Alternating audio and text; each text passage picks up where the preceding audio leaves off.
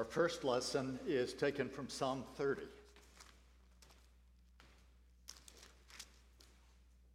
Psalm 30, just these first two verses. So this is a marvelous psalm that takes you from the depths to the heights. And in fact, we heard words from it in the turning our mourning into dancing. You have loosed my sackcloth and girded me with gladness, that my soul may praise you and not be silent. That's how it ends, but it begins by saying, I will extol you, O Lord, for you've drawn me up, and have not let my foes rejoice over me. O Lord my God, I cried to you for help, and you have healed me. O Lord, you've brought up my soul from Sheol. You restored me to life from among those who go down to the pit. It's too good. I'm going to keep on reading. Sing praises to the Lord, O you his saints. Give thanks to his holy name, for his anger is but for a moment, and his favors for a lifetime. Weeping may tarry for the night, but joy comes with the morning. As for me, I said in my prosperity, I shall never be moved. By your favor, O Lord, you made my mountain stand strong, but then you hid your face. I was dismayed. To you, O Lord, I cry, and to the Lord I plead for mercy. What profit is there in my death? If I go down to the pit, will the dust praise you? Will it tell of your faithfulness? Hear, O Lord, and be merciful to me. O Lord, be my helper. You have turned for me my mourning into dancing. You have loosed my sackcloth and clothed me with gladness, that my soul may praise you and not be silent. O Lord my God, I will give thanks to you forever. Our gospel lesson is from Luke chapter 10, verses 21 through 24.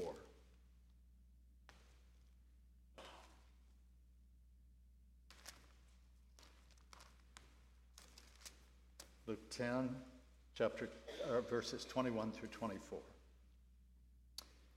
In that same hour, he, that is Jesus, rejoiced in the Holy Spirit and said, I thank you, Father, Lord of heaven and earth, that you've hidden these things from the wise and understanding and have revealed them to little children. Yes, Father, for such was your gracious will. All things have been handed over to me by my Father, and no one knows the Son except the Father, or who the Father is except the Son, and anyone to whom the Son chooses to reveal him. Then turning to the disciples, he said privately, Blessed are the eyes that see what you see. For I tell you that many prophets and kings desired to see what you see and did not see it, and to hear what you hear and did not hear it. The gospel of Christ. Thanks be to God. And our text this morning is once again from 1 Peter. And we're going to be looking this morning at verses 6 down through verse 12, 6 through 12. But I want to begin reading again at verse 3, which we looked at last week, but it sets the context for what follows. So 1 Peter chapter 1, beginning with verse 3. Blessed be the God and Father of our Lord Jesus Christ. According to his great mercy, he has caused us to be born again to a living hope through the resurrection of Jesus Christ from the dead, to an inheritance that is imperishable, undefiled, and unfading, kept in heaven for you who by God's power are being guarded through faith for a salvation ready to be revealed in the last time. In this you rejoice, though now for a little while, if necessary, you have been grieved by various trials, so that the tested genuineness of your faith, more precious than gold that perishes, though it is tested by fire, may be found to result in praise and glory and honor at the revelation of Jesus Christ. Though you have not seen him, you love him. Though you do not now see him, you believe in him and rejoice with joy that is inexpressible and filled with glory, obtaining the outcome of your faith, the salvation of your souls. Concerning this salvation, the prophets who prophesied about the grace that was to be yours searched and inquired carefully, inquiring what person or time the Spirit of Christ in them was indicated when he predicted the sufferings of Christ and the subsequent glories. It was revealed to them that they were serving not themselves, but you, in the things that have now been announced to you through those who preached the good news to you by the Holy Spirit sent from heaven, things into which angels long to look. The word of the Lord. Thanks be to God. In the verses that we looked at last week, particularly the first three, then we linked it to the end of the chapter last week, but just think for a moment about those beautiful opening verses that should be a regular feature of Bible memory for children. Praise be to the Father of our Lord Jesus Christ. Why? Because he has blessed us in him with all of this rich and incredible salvation that he describes here as a benefit of Christ's resurrection victory. He says, because of that, we have been given an inheritance, imperishable,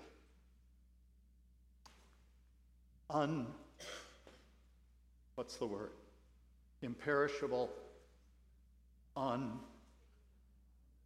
undefiled. I kept thinking unrefined, but it is refined. Undefiled and unfading, kept in heaven for us who by God's power are being kept toward this day when this will be revealed to us. What is the imperishable, undefiled, and unfading treasure that he's keeping for us? It's crucial that we get this. So many American Christians think, if asked what is the gospel, what is salvation, they say, my sins are forgiven and I get to go to heaven when I die. Well, okay, I certainly prefer that to the alternative. But that's just a little sliver of the gospel. Heaven is not our final home, as too many of our hymns say that it is. Heaven is the throne of God where those who've gone before us await, as we await, the final glory, when our bodies are raised up from the dead like that of our Lord Jesus Christ. We are not, in those beautiful words I so often quote that I believe are N.T. Wright's, our eternity is not as disembodied spirits in an insubstantial heaven. We will not be floating around on clouds playing harps. We will not become angels. We will be embodied persons in a recreated cosmos. That's the final scene of Revelation. The new heaven, the new earth, the new cosmos renewed, the new Jerusalem coming down out of heaven as a bride adorned for her husband.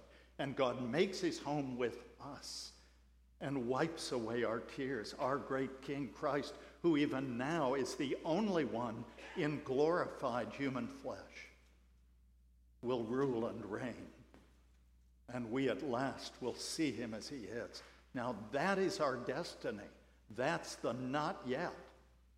And yet, because we have received his Spirit, in Paul's words, as down payment of that promise, and because he has joined us to one another in Christ, there is also the already. And we live in that tension. As we study the scripture, we realize there is this tension between the already and the not yet, between that which we already experience and that which we have not yet and shall not yet until he makes all things new. And I think if the danger sometime among our very charismatic brethren is of thinking of everything as already, the danger of the rest of us is too often we think of everything as not yet.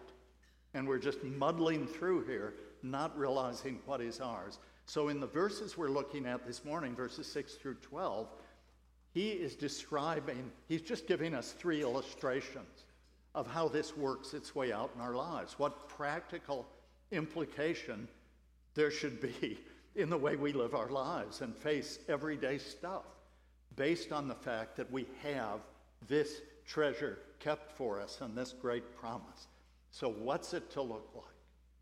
So this comes almost in couplets, verses 6 and 7, and then verses 8 and 9, and then the final 3 verses, 10, 11, and 12. And we're just going to look briefly at each of those. The first implication is that this genuine faith, which has been proven by being tested, is that we're sharing in the trials and difficulties of this life as members of the body of Christ. How does he say this? Look at verse 6. In this, that is, in this salvation he is described, in this you rejoice, though now, for a little while, if necessary, you have been grieved by various trials, so that the tested genuineness of your faith, more precious than gold that perishes though it's tested by fire, may be found to result in praise and glory and honor at the revelation of Jesus. So the first thing he's telling us is, in the midst of the hard things in life, the stuff that we would never want to face, that is one of the places where we actually are called to learn to rejoice, because this is proving out the reality of God's work within us. It is manifesting the reality of our faith. So a couple things I want to say about that. First of all, always remember when you read the word joy in the Bible that it's different from happiness. Happiness has at its root hap, which stands for just what's happening. It's context specific. We are happy when we are deriving pleasure from what is going on around us. This is, I'm right now living the scene that I want. And this was actually the great vision of the Enlightenment. Too many Enlightenment histories don't show that this was the whole new idea of the Enlightenment. Of course, there was scientific method, lots of other things, but people began to believe in Europe and the United States that we had a right to pursue happiness. It made its way, by Thomas Jefferson's words, into our Declaration of Independence. We hold these truths to be self-evident, that all men are created equal and are endowed by their Creator with certain inalienable rights, among which are life, liberty, and the pursuit of happiness.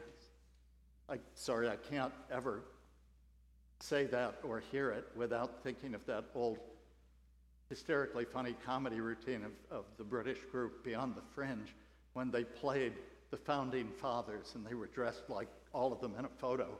And Jefferson, remember the old S's were F's, and it looked like F's, and Jefferson is giving them the Declaration, and Franklin is saying, what's this pursuit of happiness? You know. But the pursuit of happiness, that was at the heart of the understanding of, well, we live in that. We're pursuing, any person in their right mind, within right bounds, would like to be happy. Who would choose unhappiness but a masochist? But that's not what the Bible's talking about. Joy is something different. Joy is a gift of the Holy Spirit. It is something that we can experience, and sometimes experience most deeply, in the midst of our deepest disappointments and trials and grief. Because we remember that we are living in the light of what has been promised. If you will forgive me a personal illustration of this, all my life I've said, Lord, I can handle anything, any disease you want to send my way, any misfortune, I think I can handle it all. Just please don't touch my children. That's all I ask. Just leave my kids alone. And of course, many of you know that 6 months ago, the Lord decided to take us all into deeper waters than we'd ever been. And while I waited to hear whether or not they'd been able to get his heart started, I knew in a way I'd never known before Not happiness, believe me, not for a moment. But a deep and settled peace, a sense that we have, whatever happens in that room, an inheritance, imperishable, undefiled, unfading, kept, ready to be revealed. Whatever happens here today, ultimately we're going to be okay. Because the sovereign King of all, the one who holds life and future in his hand, has us in his hand. And so while I was the saddest I think I've ever been, I can say there was a joy. And as the family came together, we experienced that together. And that's why, if I can just say it, people aren't helped by our victory stories. I hear these testimonies of people who say, I just want you to know that God answers prayer. I wanted to get this job and I prayed and I got it. I was hoping to make this many sales and I prayed and God gave it to me. I was downtown. I had an appointment. I couldn't find a parking place and I asked the Lord for one. And boy, somebody pulled out and there was a parking place. Somehow they think that people are just going to say, I want what you've got. I mean, people are gagging in the corner because they know that other people got a raise and other people achieved their goals. And actually, the guy behind you who was cursing God out also got a parking space. So, I mean, that kind of nonsense, that's not. But you know what moves people deeply? When they see Christians go through the things that we all most dread. And they don't slap on a little false happy face. But in the midst of the admitted, confessed grief and hurt and pain, they see them walking still in trust. I had a guy in previous church I served. I hope he's not listening to this because he'll know who he is. But he always, it was just ad nauseum. If you just passed him in the hall at church or saw him out in town and said, hey, how are you? He'd always say, redeemed. How about you? Redeemed. How about you? And I know he meant it as a testimony, but of course everybody just didn't even want to ask him how he was because, you just can you say, fine, thanks, how are you? Redeemed. And then he was actually a stockbroker. And then 2008 hit. And he walked into church and I passed him. I said, how you doing now? He said, this is just horrible. I don't know what I'm going to do all this. I said, you're still redeemed, aren't you? Well, yeah, but this is, so, nobody cares how you're doing when your stock is up. But they're watching you and me in the places where they know we're going through what all of us most dread and don't want to go through. And he says, it is there that the tested genuineness of your faith is being revealed for God's glory and honor and praise. And one day you'll get that too.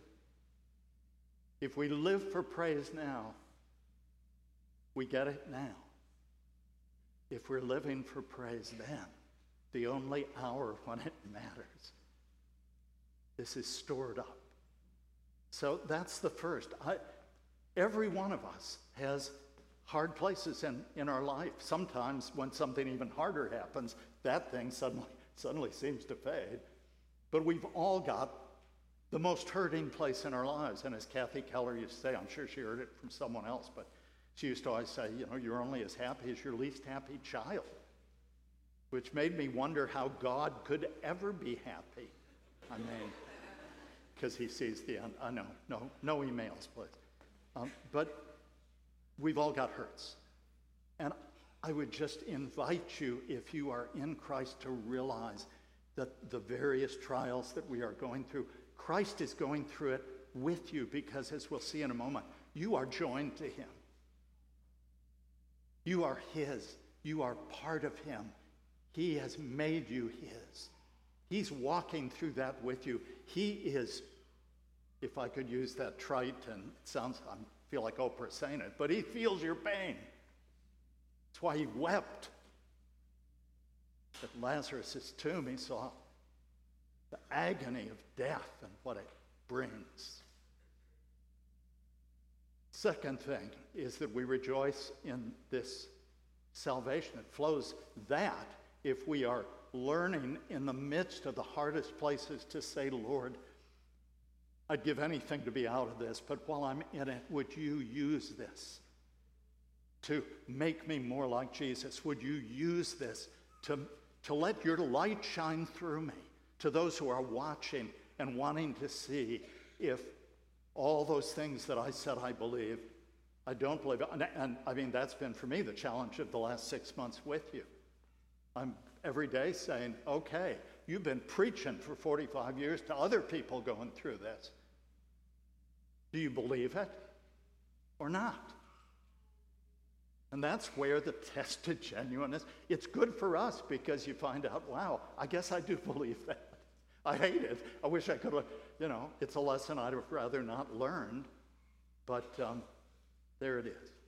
And I invite you in the hurting places of your life, not just to see it as Christians as something that I've got to endure because someday I get to go to heaven. No, nothing is wasted as you give it to the Lord and say, take this thing I most dreaded. You have me here now.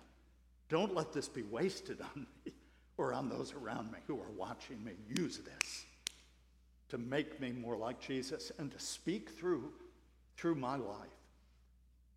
And it leads us to a celebration of our salvation. But we haven't seen Jesus. Peter, who was writing this, had seen him. He was one of his disciples. He'd been with him on the mountain of transfiguration. He'd argued with the other disciples over which of them was going to be greatest. He'd promised Jesus that even if all the rest betrayed him, he wouldn't. And he denied him 3 times. And like Judas, went out into the night and wept bitter tears. Unlike Judas, he was brought by grace to a place of repentance. And Jesus, resurrected, would ask him 3 times, do you love me? Yes. Feed my sheep. Do you love me? Yes, Lord. Tend my lambs. Do you love me? Lord, you know everything. You know that I love you.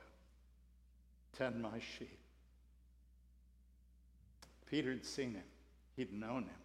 And within a few weeks after his total apostasy, he was standing up in Jerusalem preaching in the power of the Holy Spirit, and thousands responded. But he's now writing to people who never met Jesus. He says, you haven't seen him, and yet you love him. I'm up front, so I can't see your faces, but I'll bet those that were leading you in singing were able to look around and see many faces here reflecting the deep love that you have for Jesus, reflecting back the love with which he's loved you. How in the world anybody with a brain can understand why people who aren't believers think we're all a bunch of nuts. We're standing here, singing love songs to someone who, in their estimation, died 2,000 years ago. What's this about? You never even met the guy. Why are you? How do we fall in love with him? Listen to these verses. Beginning with verse 8. Though you've not seen him, you love him. Though you do not now see him, you believe in him and rejoice with joy that is inexpressible and filled with glory. Why? Obtaining the outcome of your faith, the salvation of your souls. Now, don't get me in trouble with presbytery. Hear this in context. But when people want to argue with me about biblical inerrancy and all those things, I always say, do you know what? Let's just step way back. That's for later. We can talk about that later. But I have 2 fixed points. One is creation. There's no way that I can fathom this all just having happened by chance. There hasn't been, on the longest estimations, there hasn't been enough time. There's too much complexity. And, as I'll argue in a minute, the reality back during the Enlightenment, Newton and Bacon and what followed said, they disenchanted the world. It's just a mechanism. These are objects that can be manipulated. That was Francis Bacon's hope. We understand the world in order to use it. And it was discrete items, things, science, physics. It was like billiard balls. You fire it, and you can get the angle. You can track how it's going to go. And the better our methods of computation become, the more we'll understand right down to where we see the most. But what's happened in the 20th and 21st century? Just the opposite. Suddenly, your greatest physicists seem to be speaking of an enchanted world, of a world where you go to a point where it's energy, and energy is matter. And it's a field of which we are all a part, joined to each other and to everything. And it seems to be a sentient universe where these subatomic things are able, it seems, to move the way that fish in a great school move, or we see a huge flock of birds move and we say, how did they do that?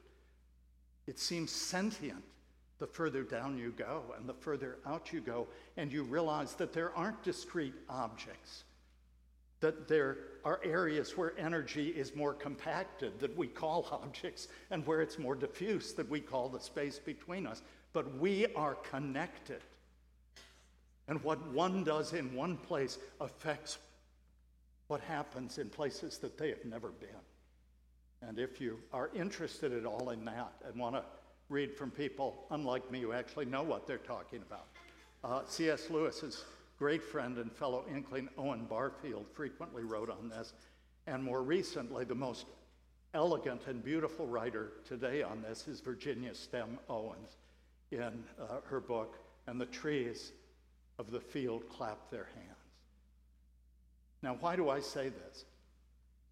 Because at the heart of human history stands the incarnation, that God, the one who made this, joined himself to us, took our flesh, took the stuff of our lives, and didn't throw it away when he had redeemed us, but took it, the only one, the only resurrected one, the one in glorified flesh, bearing the marks of our redemption. What's my other fixed point? The resurrection, the new creation, the new beginning.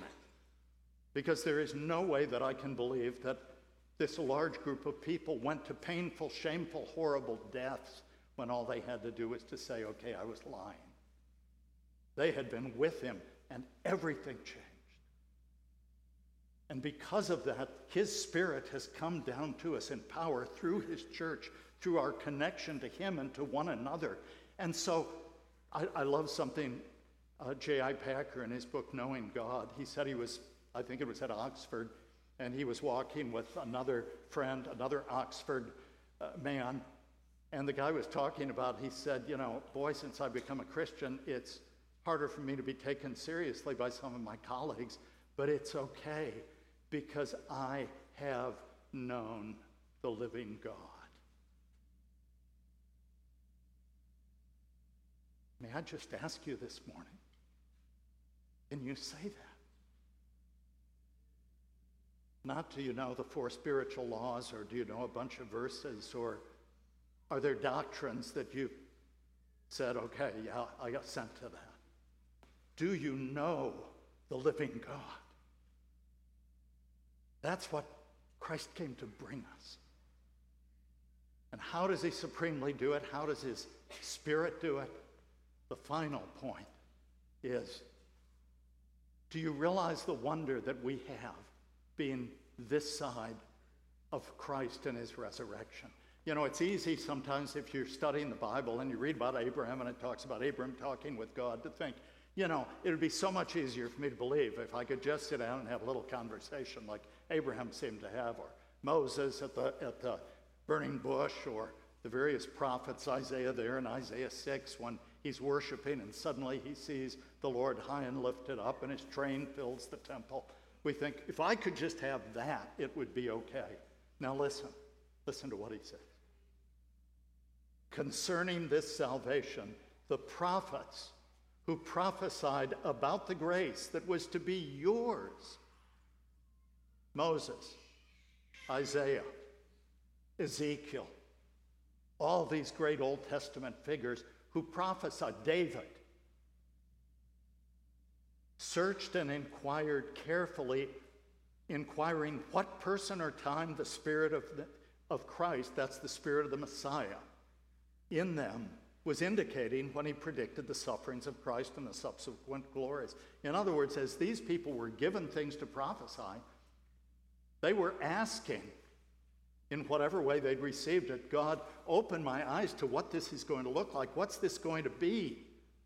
Who is this Messiah that is coming? And what will it be the day of his glory? What will it be like? Verse 12, it was revealed to them that they were serving not themselves, but you, in the things that have now been announced to you through those who preach the good news to you by the Holy Spirit sent from heaven. And we think, well, at least the angels have a leg up, don't they? And he ends by saying, things into which angels long to look.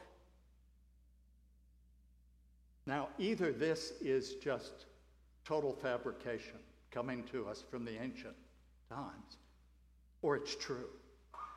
And if it is true, it means that what you and I have been given in the New Testament writings enables us to understand in a way that none of the Old Testament figures could possibly understand the story of the meaning of life, what it's about. And remember that the first people who received this didn't have Bibles until the 1500s, when Gutenberg invented the printing press. You had to be a very wealthy person to have someone hand copy even a part of the Bible for you. And you couldn't walk around with scrolls in your pocket. You know, now we've got our cell phone. You just pull it out, open up any page. How many of us really believe that? And if we do, how many of us are seeking to live in that story so that we can understand the stories of our lives? The great denial of postmodernity is that there is a meta-narrative, a big story that defines the meaning of life. There's just your story, there's mine. It's a meaningless universe. We do our best. We make it up as we go along. Sort of it's existentialism on steroids. It's just make it up as you go along and do your best because it doesn't mean anything. But we need meaning to make life sweeter, to be happy. This is the meta-narrative. Whether you reject it or accept it, this is the great meta-narrative that alone makes sense of our stories.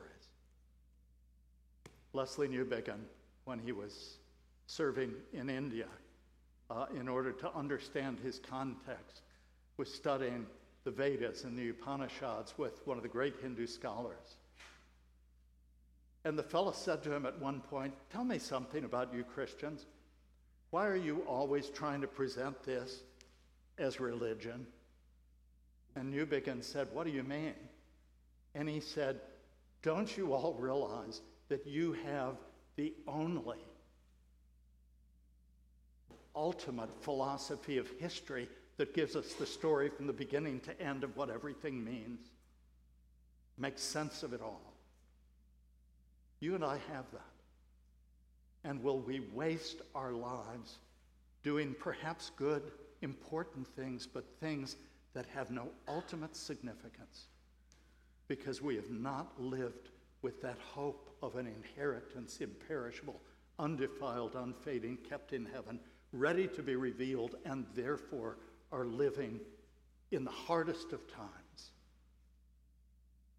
through the trials that come to every one of us, and rejoicing in our salvation in the midst of it and realizing what a treasure we have been given. Would you take a moment and respond to whatever God's Spirit may be wanting to say to you this morning?